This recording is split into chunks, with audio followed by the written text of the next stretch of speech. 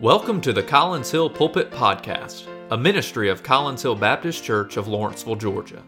This podcast is dedicated to bringing you Bible messages that are relevant to the day and age in which we live. These messages have been preached from the pulpit of Collins Hill Baptist Church in recent days. Now, here is today's message. Look here with me, Luke chapter number 2. We're going to read verses 8 through 20 this morning. 8 through 20. The Bible says, read along with me, "And there were in the same country shepherds, abiding in the field, keeping watch over their flock by night. And lo, the angel of the Lord came upon them, and the glory of the Lord shone round about them. And they were sore afraid. And the angel said unto them, Fear not, for behold, I bring you good tidings of great joy, which shall be to all people. For unto you is born this day in the city of David a Savior, which is Christ the Lord. And this shall be a sign unto you, ye shall find the babe, wrapped in swaddling clothes, lying in a manger. And suddenly there was with the angel a multitude of the heavenly host, praising God and saying, Glory to God in the highest, and on earth peace, goodwill toward men." Verse 15. "And it came to pass, as the angels were gone away from them into heaven, the shepherds said one to another, Let us now go even into Bethlehem, and see this thing which is come to pass, which the Lord hath made known unto us. And they came with haste, and found Mary and Joseph and the babe lying in a manger. And when they had seen it, they made known abroad the saying which was told them concerning this child. And all they that heard it wondered at those things which were told them by the shepherds. But Mary kept all these things and pondered them in her heart. And the shepherds returned, glorifying and praising God for all the things that they had heard and seen, as it was told unto them." Let's pray. Dear Heavenly Father, we come before you this morning, and we just want to take a moment and praise you. God, we want to praise you that you came to this earth as a little baby. You humbled yourself. You became obedient unto death, even the death of the cross. And Father, because of that death, that burial and resurrection, we have the great privilege and opportunity to call upon you for salvation. Father, we won't just be saved for a little while, but we'll be saved for all of eternity. And God, I do pray that in this time of studying your word this morning, that you would open our hearts and our minds to receive, thus saith the Lord. Father, most of all, I pray that if there's somebody here that doesn't know you as Savior, maybe they just are doubtful, maybe they just aren't sure. God, I pray that today would be the day that they would that they would bow their knee before you and call upon you as Savior. Father, we do love you this morning. We give this time to you. I pray you would hide me behind the cross. Forgive me of my sin. Cleanse me of all unrighteousness, Father, and that I may preach your word, rightly dividing the word of truth. Father, we do love you and we thank you. In Jesus' name, amen. When you think of the Christmas story, you most often usually won't think about the shepherds. They're kind of just in the big grand scheme of things, just kind of a little detail. Not very, in our minds, important, because really they're just shepherds. They kind of were just the ones that heard about the news, and they went, and we like to talk about the candy cane being a shepherd's crook and just different things. Really, the shepherds kind of just will pass by our mind. The real main point of the story is Jesus Christ. And yes, that is absolutely true. But I believe, and I'm sure you believe as well, that God doesn't put anything in His Bible that He doesn't intend to be there. And so I believe that there is some truth that we can take from God's Word about these shepherds. And you say, Landon, what's the point? What does it matter about these shepherds? Well, I'm glad that you asked. I want to give you 3 things this morning. Only take a few hours to get through it.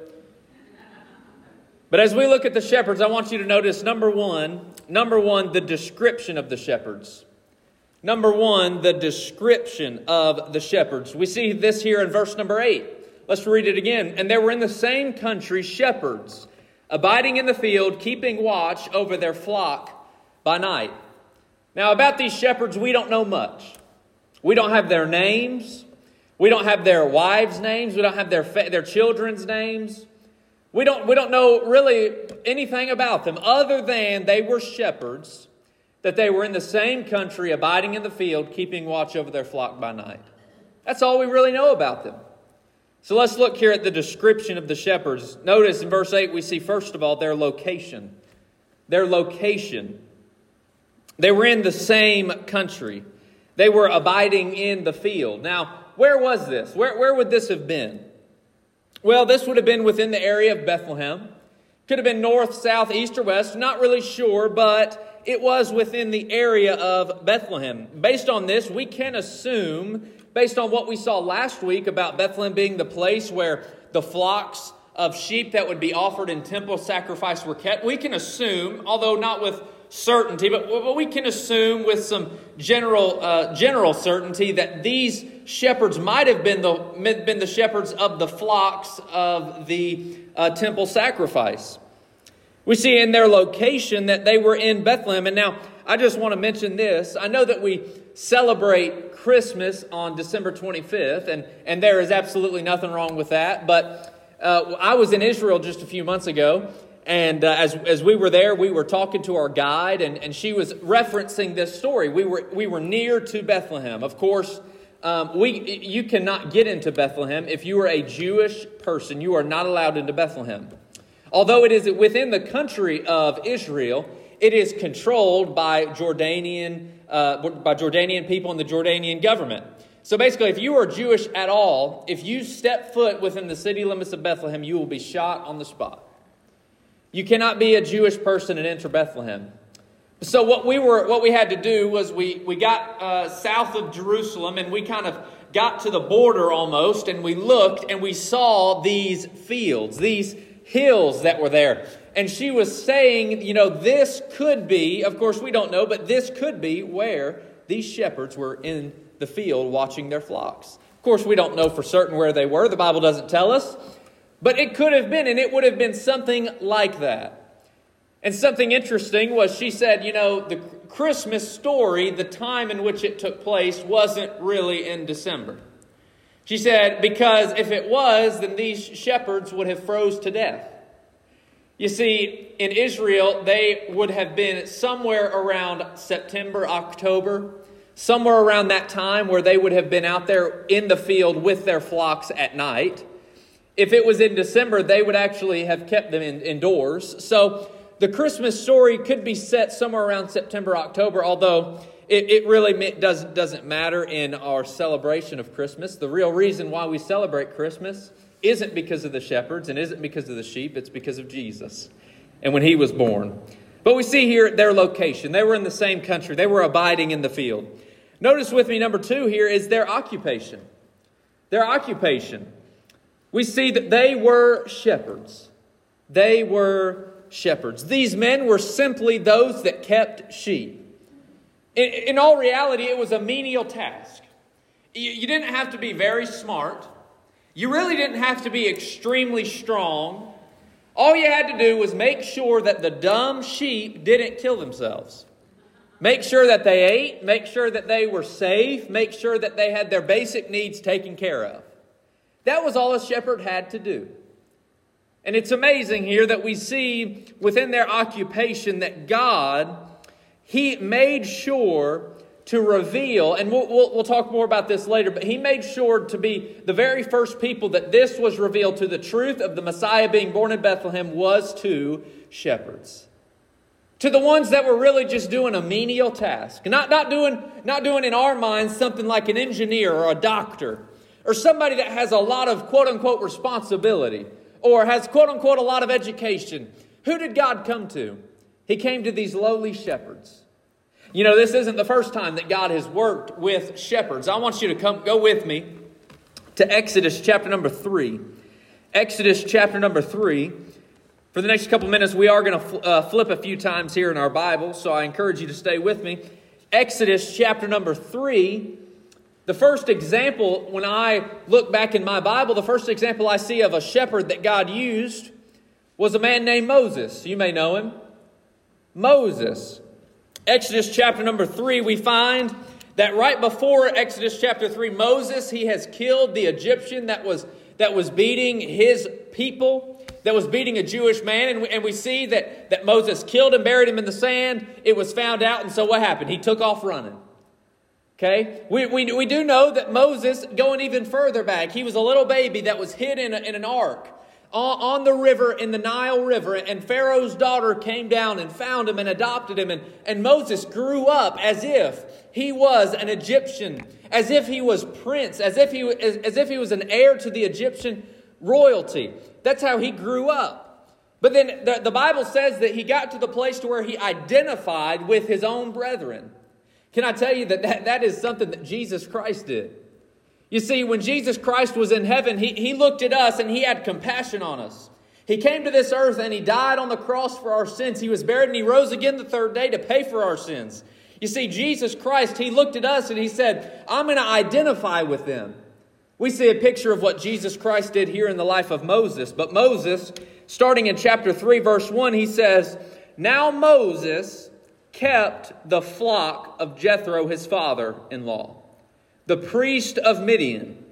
And he led the flock to the backside of the desert and came to the mountain of God, even to Horeb. Moses went from the palace to the backside of the desert.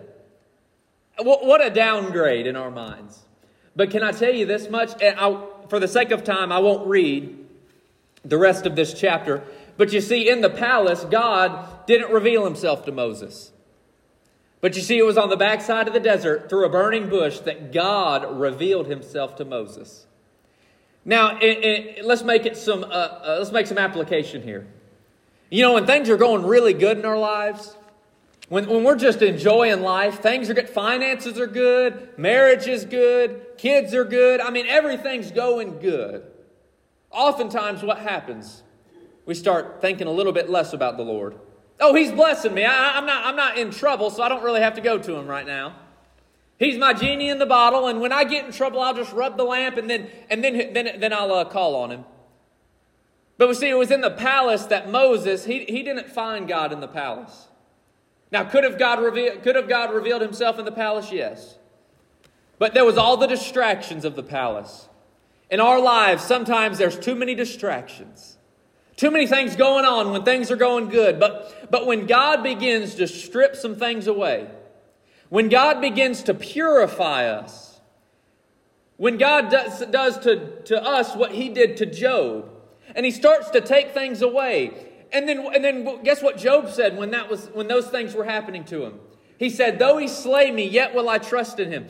Though I be tried with fire, I shall come forth as gold. You see, it was in the time when Moses was on the backside of the desert, away from the distractions of the palace, away from the splendor of the palace, that it was where God revealed himself to Moses.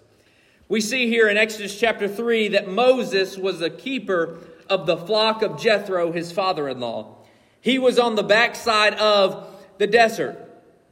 And of course, if we notice in just a few verses, he will encounter the manifested presence of God in the burning bush.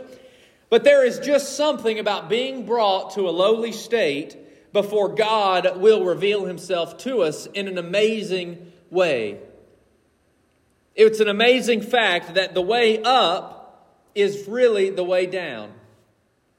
If you want to be exalted, if you want to be lifted up, if you want things to go great in your life, guess what? The way to go up is actually to go down.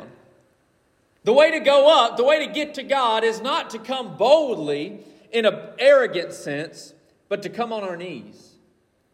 We come on our knees before God, and that shows the humility that we have. And we really don't find how humble we ought to be until we're on the backside of the desert. Until everything else has been stripped away, and all that's left is us and God. Where we have nothing else to rely on, only God. And we see here in the life of Moses that when he got to his lowest state on the backside of the desert, away from everything that he grew up with, God revealed himself to him. Maybe you're in a place right now where you say, yep, things are starting to get stripped away from me. I'm going through a trial. I don't understand it. Can I tell you that maybe God is trying to reveal something about you to yourself, but also he may be trying to reveal something about him to yourself, to you. I encourage you in the times of trials and temptations and hard times, don't be so caught up in everything that's going on. Be caught up on the eternal Father and what he's trying to teach you in your life. We see here Psalm 113 verse 7, he raiseth up the poor out of the dust and lifteth the needy out of the dunghill. 1 Peter 5:6, humble yourselves, therefore, under the mighty hand of God, that he may exalt you in due time. The way up is down. The way to Christ is on our knees. we see here the first picture of these shepherds that God used, and we see it in the life of Moses. But let's go to another place, 1 Samuel. Go with me to 1 Samuel, chapter number 16. I have been studying through the life of David, just in my own personal devotion time. The Bible says to study to show thyself approved unto God, a workman that needeth not to be ashamed, rightly dividing the word of truth. And of course, we need to study. It's a wonderful thing to read your Bible. I am a big proponent of reading your Bible. I'm a big proponent of prayer. God says to pray without ceasing. We ought to read our Bible and pray. If you read your Bible but don't pray, guess what? That's God talking to you, and you're not talking to Him. If all you do is pray but not read your Bible, you know what's happening? You're talking to God, but He's not talking to you. It's only a monologue. We need to have a dialogue, right? If we're going to have a relationship with somebody, they've got to talk to us, and we've got to talk to them. You know, George Mueller, he was a man of wonderful prayer. He was a man that prayed and sought after God. He read his Bible 4 times through a year. But guess what he did? And it's a wonderful connection that he made in his mind, and he did it physically to make the connection. He read through his Bible 4 times a year on his knees. You say, Landon, I can't get on my knees. That's okay. What's the point here? It's that as he was reading his Bible, he was praying his way through the Scripture. Can I just give you just something that has helped me in my Christian walk that I think will be a help to you as well? I encourage you to pray the Psalms. Pray the Psalms. Go to Psalm chapter 1 where it says, Blessed is the man that walketh not in the counsel of the ungodly. And just do this.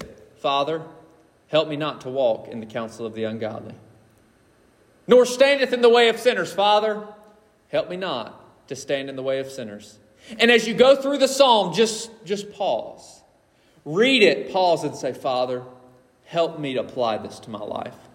Help me be this blessed man. And then you say, okay, I've done chapter 1. Now what do? Skip 20 chapters, or skip 20 psalms and go to Psalm 21. And read that one and pray through that one. You say, well, I've got more time. I want to do some more. Go to Psalm 41. Then go to Psalm 61. Guess what? You've got plenty of Psalms. You say, what do I do the next day? Well, you go to Psalm 2. Then you skip 20 Psalms. Psalm 22. You'll never run out of it. But I encourage you, start with the book of Psalms and pray your way through the Psalms. Take one a day and just pray your way through it. You don't pray it as if you just read it and that's your prayer. No, read it. And if it's whatever it says, say, God, help this be me. Or God, help this not be me. You know what will happen? Your prayer life will become a lot less about you and more about Him. I encourage you to do that. But we see here, 1 Samuel, chapter number 16. We see David. He is a teenager. He is, as verse 11 says, and Samuel said unto Jesse, Are all thy children, or are here all thy children? And he said, There remaineth yet the youngest, and behold, he keepeth the sheep. And Samuel said unto Jesse, Send and fetch him, for we will not sit down till he come hither. We see here David, as a teenager, as the youngest child, was out in the fields as a shepherd. We see here something amazing. We see that the prophet Samuel, he has come to the house of Jesse. God revealed to Samuel that this would be where the next king of Israel would come from. We find that he comes to Jesse's house and Jesse says, oh yes, I've got 8 sons. And he shows him the first one, big, strong. He said, and Samuel says, oh, this is the guy. This has got to be him. And God says, no, not him. Jesse says, okay, that's kind of weird. So he brings the second one forward. And the second one, man, he's bigger. He's even bigger and stronger. He could slap the first brother down. That's embarrassing when your younger sibling can slap you down. I will say I am taller than all of my siblings and my parents. It's fun when I can give my dad a hug and my chin goes on top of his head. But we see the second one comes and God says, nope, not him. And Jesse goes down the line of all the kids. And Samuel says, Lord, I mean, these are all the kids. Who's left? And he says, I mean, is this all of them? And Jesse says, well, there's one more. But he's just a shepherd. he's just a shepherd keeping out. He's the youngest. He's a teenager. Guess what happens? He is brought before Samuel. And we see here in verse number 12, and the Lord said, arise, anoint him, for this is he. The shepherd, the youngest of the whole entire family. I mean, God, did you not see the other brothers? God, did you not see the ones that were probably a lot more qualified to do the task of king of Israel? I mean, this kid, he was a kid. God, do you not, what are you doing? But God said, no, it's none of the older ones. It's David. Anoint him. This is he. We see that God, he chooses the ones that to our minds says, that doesn't make any sense. You know why? Because when God uses that person to do something amazing, we can't sit back and say, man, they were so qualified to do that. Man, they had all the tools that they needed to accomplish that. No, all we can say is, what a God. What a God. Look, now you may be here and you say, I'm not much of anything. I'm not much of a Christian. I'm not much of a church member. I'm not much of this. I'm not much of that. Can I tell you, if God calls you to do something, he will equip you to do what he's called you to do. Maybe you say, God, I can't do that thing that you're calling me to do. I don't know what it is that God may be calling you to do. But I do believe he is calling every person here to do something. Maybe it's just to be here faithfully at church every time the doors are open. Maybe it's to give to a specific missionary for a specific project. Maybe it's to hand that tract to somebody as you're standing there at the gas station. Maybe as you're going through the drive-thru. Maybe as you're at the restaurant. And God prompts your heart to leave a tract. And you say, well, I don't know what to say. I don't know what to do. I'm not very good at talking. I'm not very good at this or that. Look, I can't tell you what God is telling you to do. But whatever he's telling you to do, if you feel like you can't do it because you're not qualified, can I just go ahead and give you something? Can I just give you some truth here? That's a really good indication that that's exactly what God wants you to do. God wants you to do the things that you sit back and say, God, I can't do this. God, I'm not qualified for this. You know, I don't remember God needing us to be qualified to do his work. I don't remember God ever telling us, as long as you're perfect, I can use you. No, God used just a shepherd. God used Moses when he was a shepherd. God used David when he was a teenager and just a shepherd. And we see here that God used these shepherds to reveal to them. First, he didn't go to the palace. He didn't go to Jerusalem. He didn't go to the chief priest. No, he went to just some shepherds in the same country, abiding in the field. Last week we saw that Jesus, he came as a lowly baby, but now we see that he revealed the salvation of mankind to lowly shepherds. Writer said this, God wanted to make it clear, even in his announcement to the shepherds, that God loved the whole world and that salvation was for whosoever. Aren't you thankful that God doesn't look at you and say, I can't use you. You're not quite good enough for me. Sorry. Can't use you. You made too many mistakes. Sorry, can't save you. You got to get to this certain point in your life and then I can save you. No, he just looks at us and he says, come, all you that thirst, drink of the water of life. He says, for whosoever shall call upon the name of the Lord shall be saved. Doesn't matter if you're lowly. It doesn't matter if you're richer than the richest man in the world. Technically, you'd be the richest man in the world. It doesn't matter who you are. It doesn't matter what you've done. It doesn't matter anything. God wants to save you. Not only does he want to save you, he wants to use you. What is God calling you to do today? What is God wanting you to do today? I dare say that everybody in here knows what God wants them to do. It's just a matter of doing it. We'll see that here in a few minutes as well. But we see their location, we see their occupation, but we also see their dedication. We see their dedication. Notice it says, keeping watch by night. That word keeping watch, it carries with it the idea of taking shifts. Usually what would take place is you would have one shepherd with his flock, and he'd be out in the desert by himself, keeping watch, whatever. But in this scenario, there was multiple shepherds together. That means there was multiple flocks. And so while a few slept, maybe one or two were awake, making sure everything was good, and then they would go to sleep, and two more would wake up. They were taking shifts.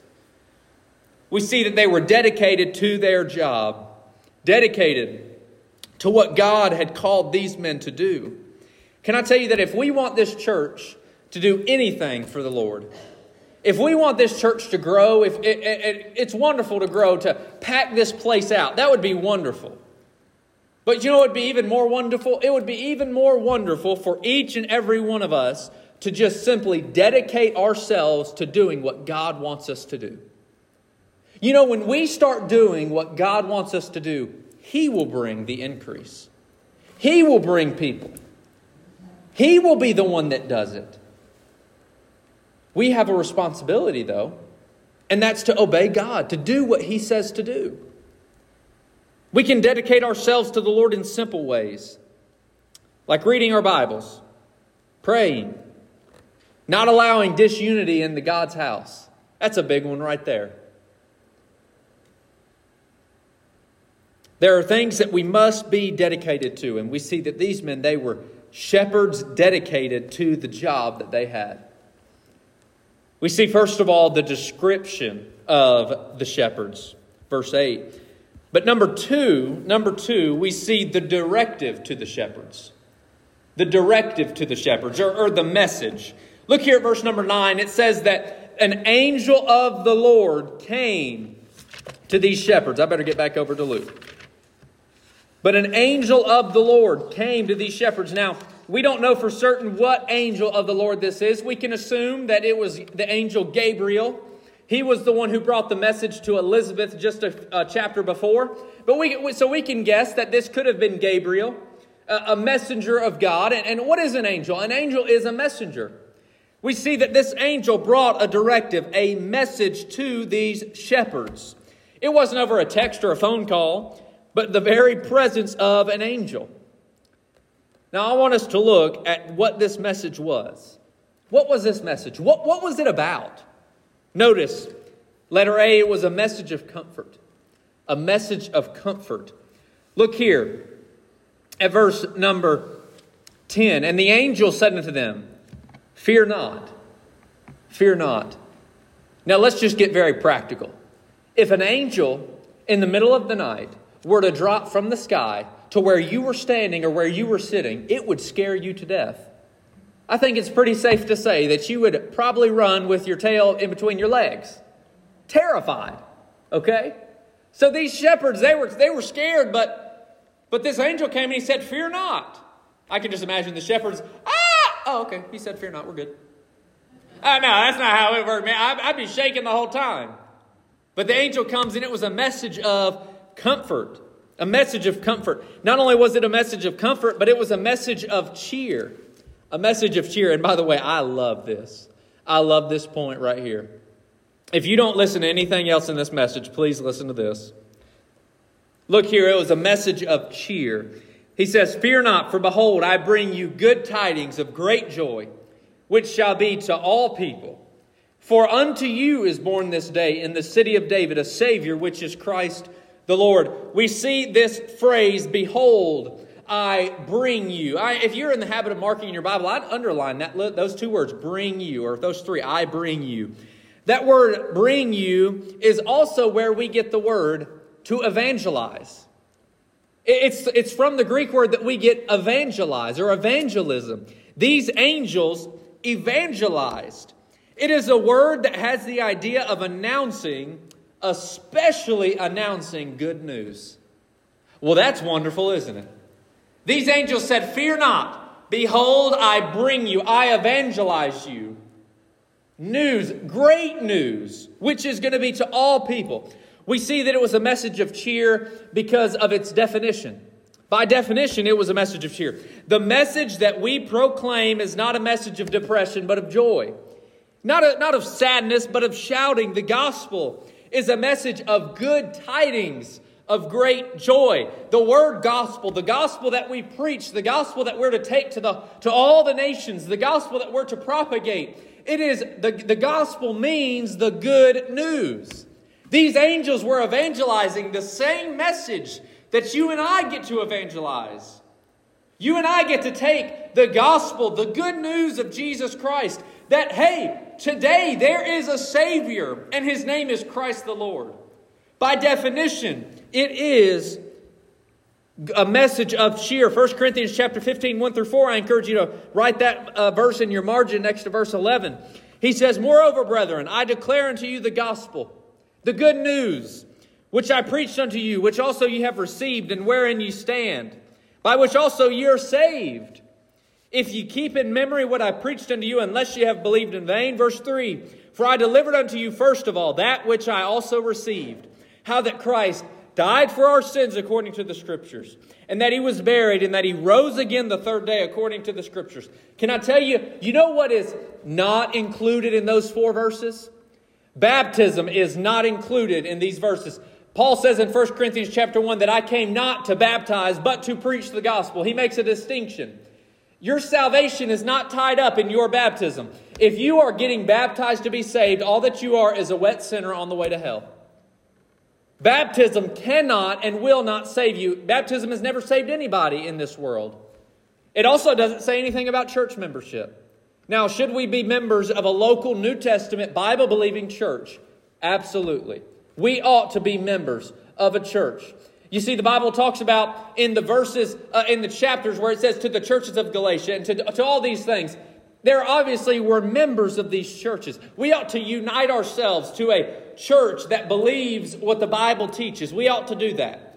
But that is not a matter of our salvation. It does not say anything in these verses about church membership being intertwined with the gospel. You know what else isn't here? Good works. We don't find good works in the gospel, in the good news, the gospel that Paul preached, the gospel that Jesus preached, the gospel that Jesus made possible, the death, the burial, and resurrection. There is no pluses. There are no minuses. And our good works is not added in there.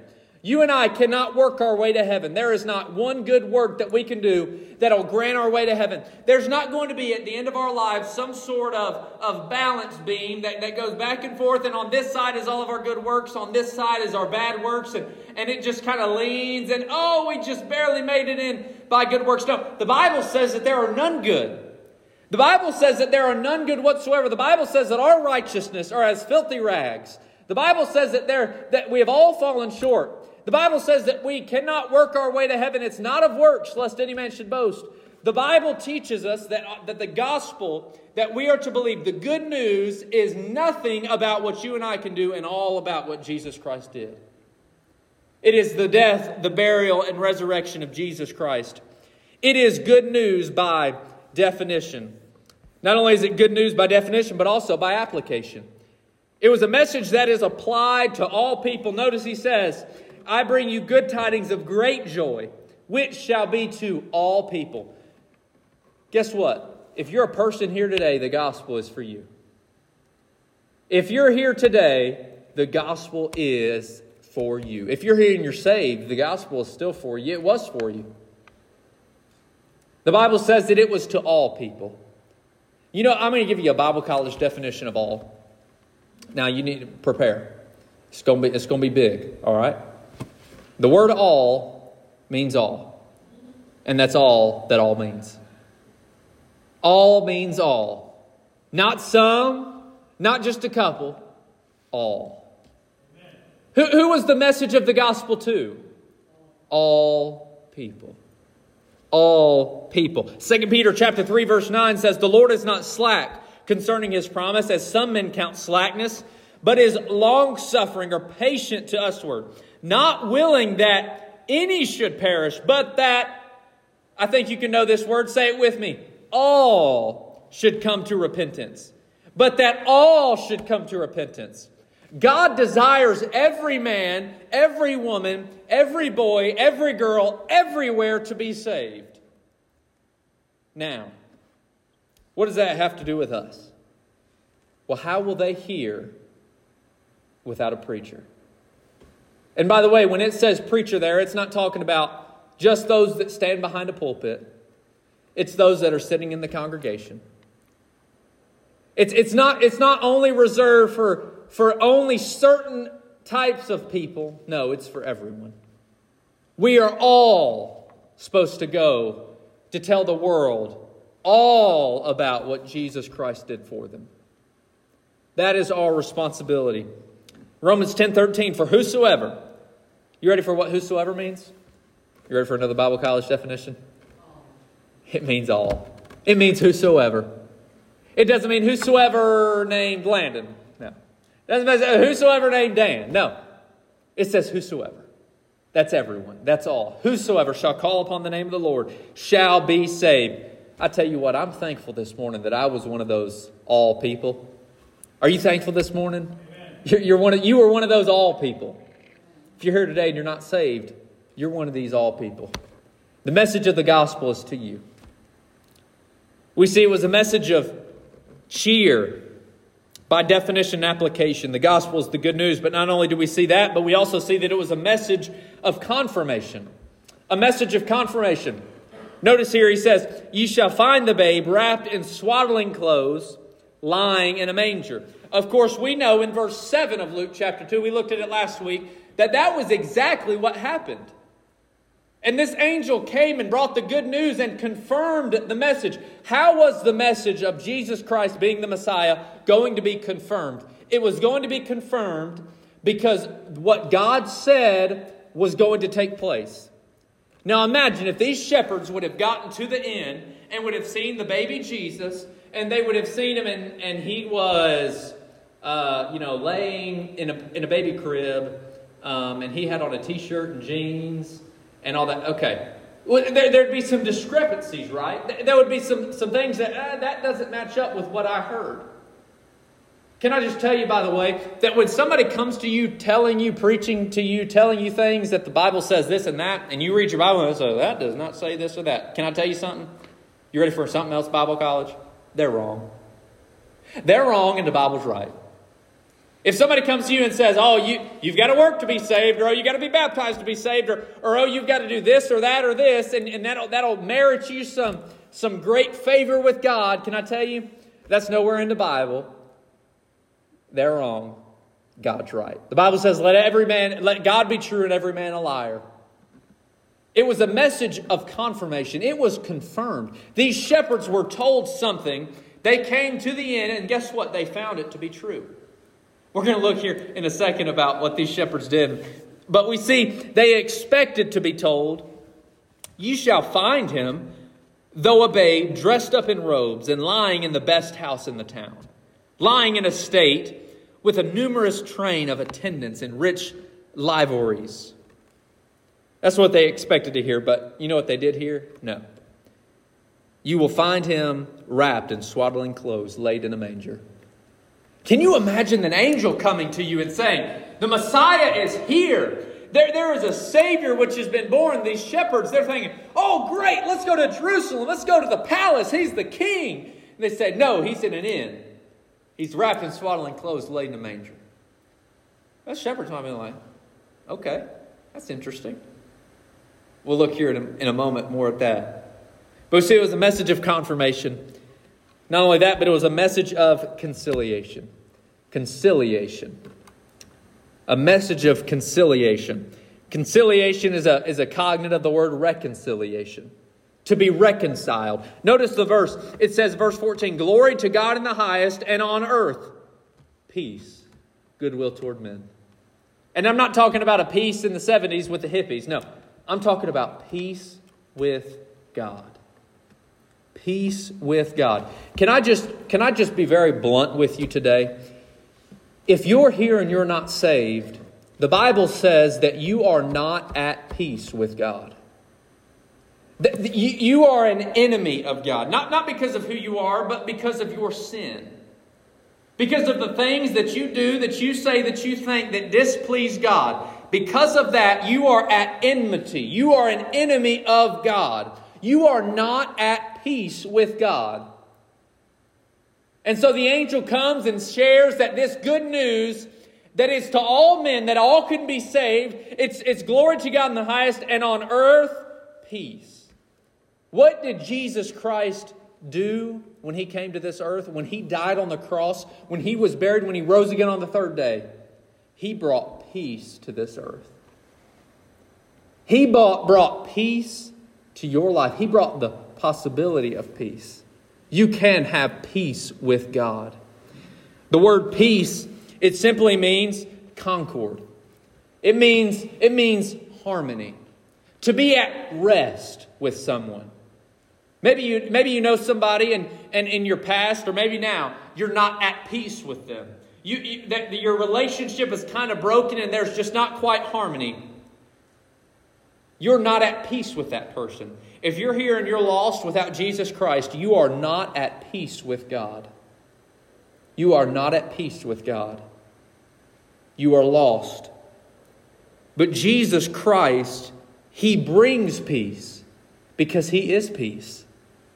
Jesus Christ made the way that you and I could be reconciled to God, to be brought together. God is over there. We are way over here in our sin. And if you're not saved, there is a big old gap in between. But you see, what Jesus Christ did was He laid His cross down and He made a bridge so that you and I can get to God through Jesus Christ. How do we get there? Well, we've got to get there by Jesus. Jesus saith unto them, I am the way, the truth, and the life. No man cometh into the Father but by me. There is no way to God except through Jesus Christ. The only way that you can be saved is through Jesus. The only way that you can be at peace with God is to know the Prince of Peace. The world is at war with God. Sinners are at enmity against their Maker and against each other. There is no peace to the wicked. But Jesus came to make peace. And thus He did. Number one, by reconciling the world to God by His atonement. Jesus made it possible for you and I to be brought together with God. To be saved. It was a message of peace. A message of conciliation. Notice with me lastly, not only was it we see the description of the shepherds, the directive to the shepherds, but also lastly we see the determination of the shepherds. The determination of the shepherds. Look here with me, verse 15. Or we'll look verse 15 to 20 actually. But after this message was brought to the shepherds, they obviously determined some things in their mind. And I think that you and I would do well to make some of these same determinations. They were determined to accept. Letter A, they were determined to accept. We don't find the shepherds here arguing amongst themselves as to whether what was told them was true or not. They determined to accept what they had been told. They determined to accept, okay, what this angel says is true. And you know what happened when they made that determination? I'm getting a touch ahead of myself. But when they made that determination, they did something with it. They did something with it. Lovely simplicity of devoutness and faith this is. They are not taken up with the angels, the glory that invested them, the lofty strains which filled the air, nor did they say, let us go and see if this be true. They have no misgivings, but let us go and see this thing which is come to pass, which the Lord hath made known unto us. Can I just let's make application here. Be very simple. You know what God wants from you? He just wants you to obey. God just wants you to believe Him. Do you believe God today? God's promised He'd take care of every need we'd have. Are you worried about the needs that you have? God promised it. We should determine in our hearts to accept it. We often try and make the Christian life so difficult, when in all reality, the Christian life is simply obeying God. Are you obeying God today? Have you determined to accept and do whatever God wants you to do? Ecclesiastes chapter 12 verse 13 says, let us hear the conclusion of the whole matter. Fear God and keep his commandments, for this is the whole duty of man. How are you doing? How are you doing? Are you fearing God? Are you keeping his commandments? That's the whole duty of man. You say, well, what are his commandments? Well, you'll find them here in his word. But I give you two. Love God and love others. How are you doing? How are you doing with that? We see they were determined to accept. But because of their determination to accept, they were determined to act. Letter B, they were determined to act. Notice the phrase is, let us now go. And they came with haste. Because of their determination to accept, their acceptance brought them to action. Not only did they act in going to see the baby, Jesus, but once they saw him, they acted again. The shepherds encountered Jesus and could not help but spread the news abroad. The good news was brought to them. They found it to be true. They believed it. They saw it. And guess what they did? Verse 17, and when they had seen it, they made known abroad the saying which was told them concerning this child. It only makes sense to share good news. It only makes sense to share good news. You ever have something really awesome happen in your life? Something really awesome, just some great news, and you couldn't wait to go home and tell your spouse, couldn't wait to get to work the next day and tell your coworkers, just couldn't wait to tell somebody about the good news. But when it comes to the gospel, man, we were determined to accept it, but then once we got it, I don't know. Man, we're real good at sharing all other good news, but there's no greater news in all the world than the message of the gospel. We ought to be out and about, acting upon it, sharing it. It only makes sense to share good news. The angel had good news and shared it. The shepherds had good news and they shared it. You and I, we have good news. We should share it. Question is, are we? Are we sharing the good news of the gospel with others? Are you sharing the gospel of the good news with others? I'm not asking you to give up your job, give up everything, and just go stand on a street corner. All I'm asking you to do, all God's asking you to do, is just go tell one. Just go tell one person. Just go tell one. Determined to accept, determined to act. Letter C, lastly, determined to adore. When these shepherds returned to their flock, they were praising God. They were adoring God. I wonder, when was the last time you just said, you know what, Lord? I'm not coming to you this morning, this afternoon, this evening to ask you for anything. I'm not coming here to ask you to bless me here, to help me here, to do this, to do that. When was the last time that you just said, God, I just want to adore you. I just want to praise you.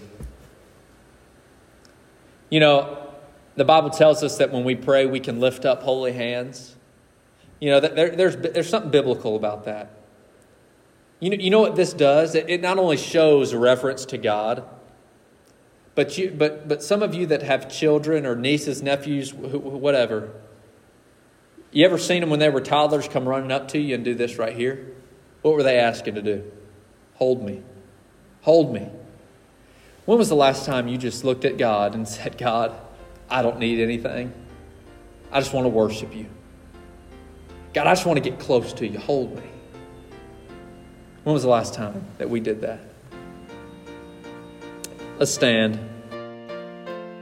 Thank you so much for joining us for today's Bible message.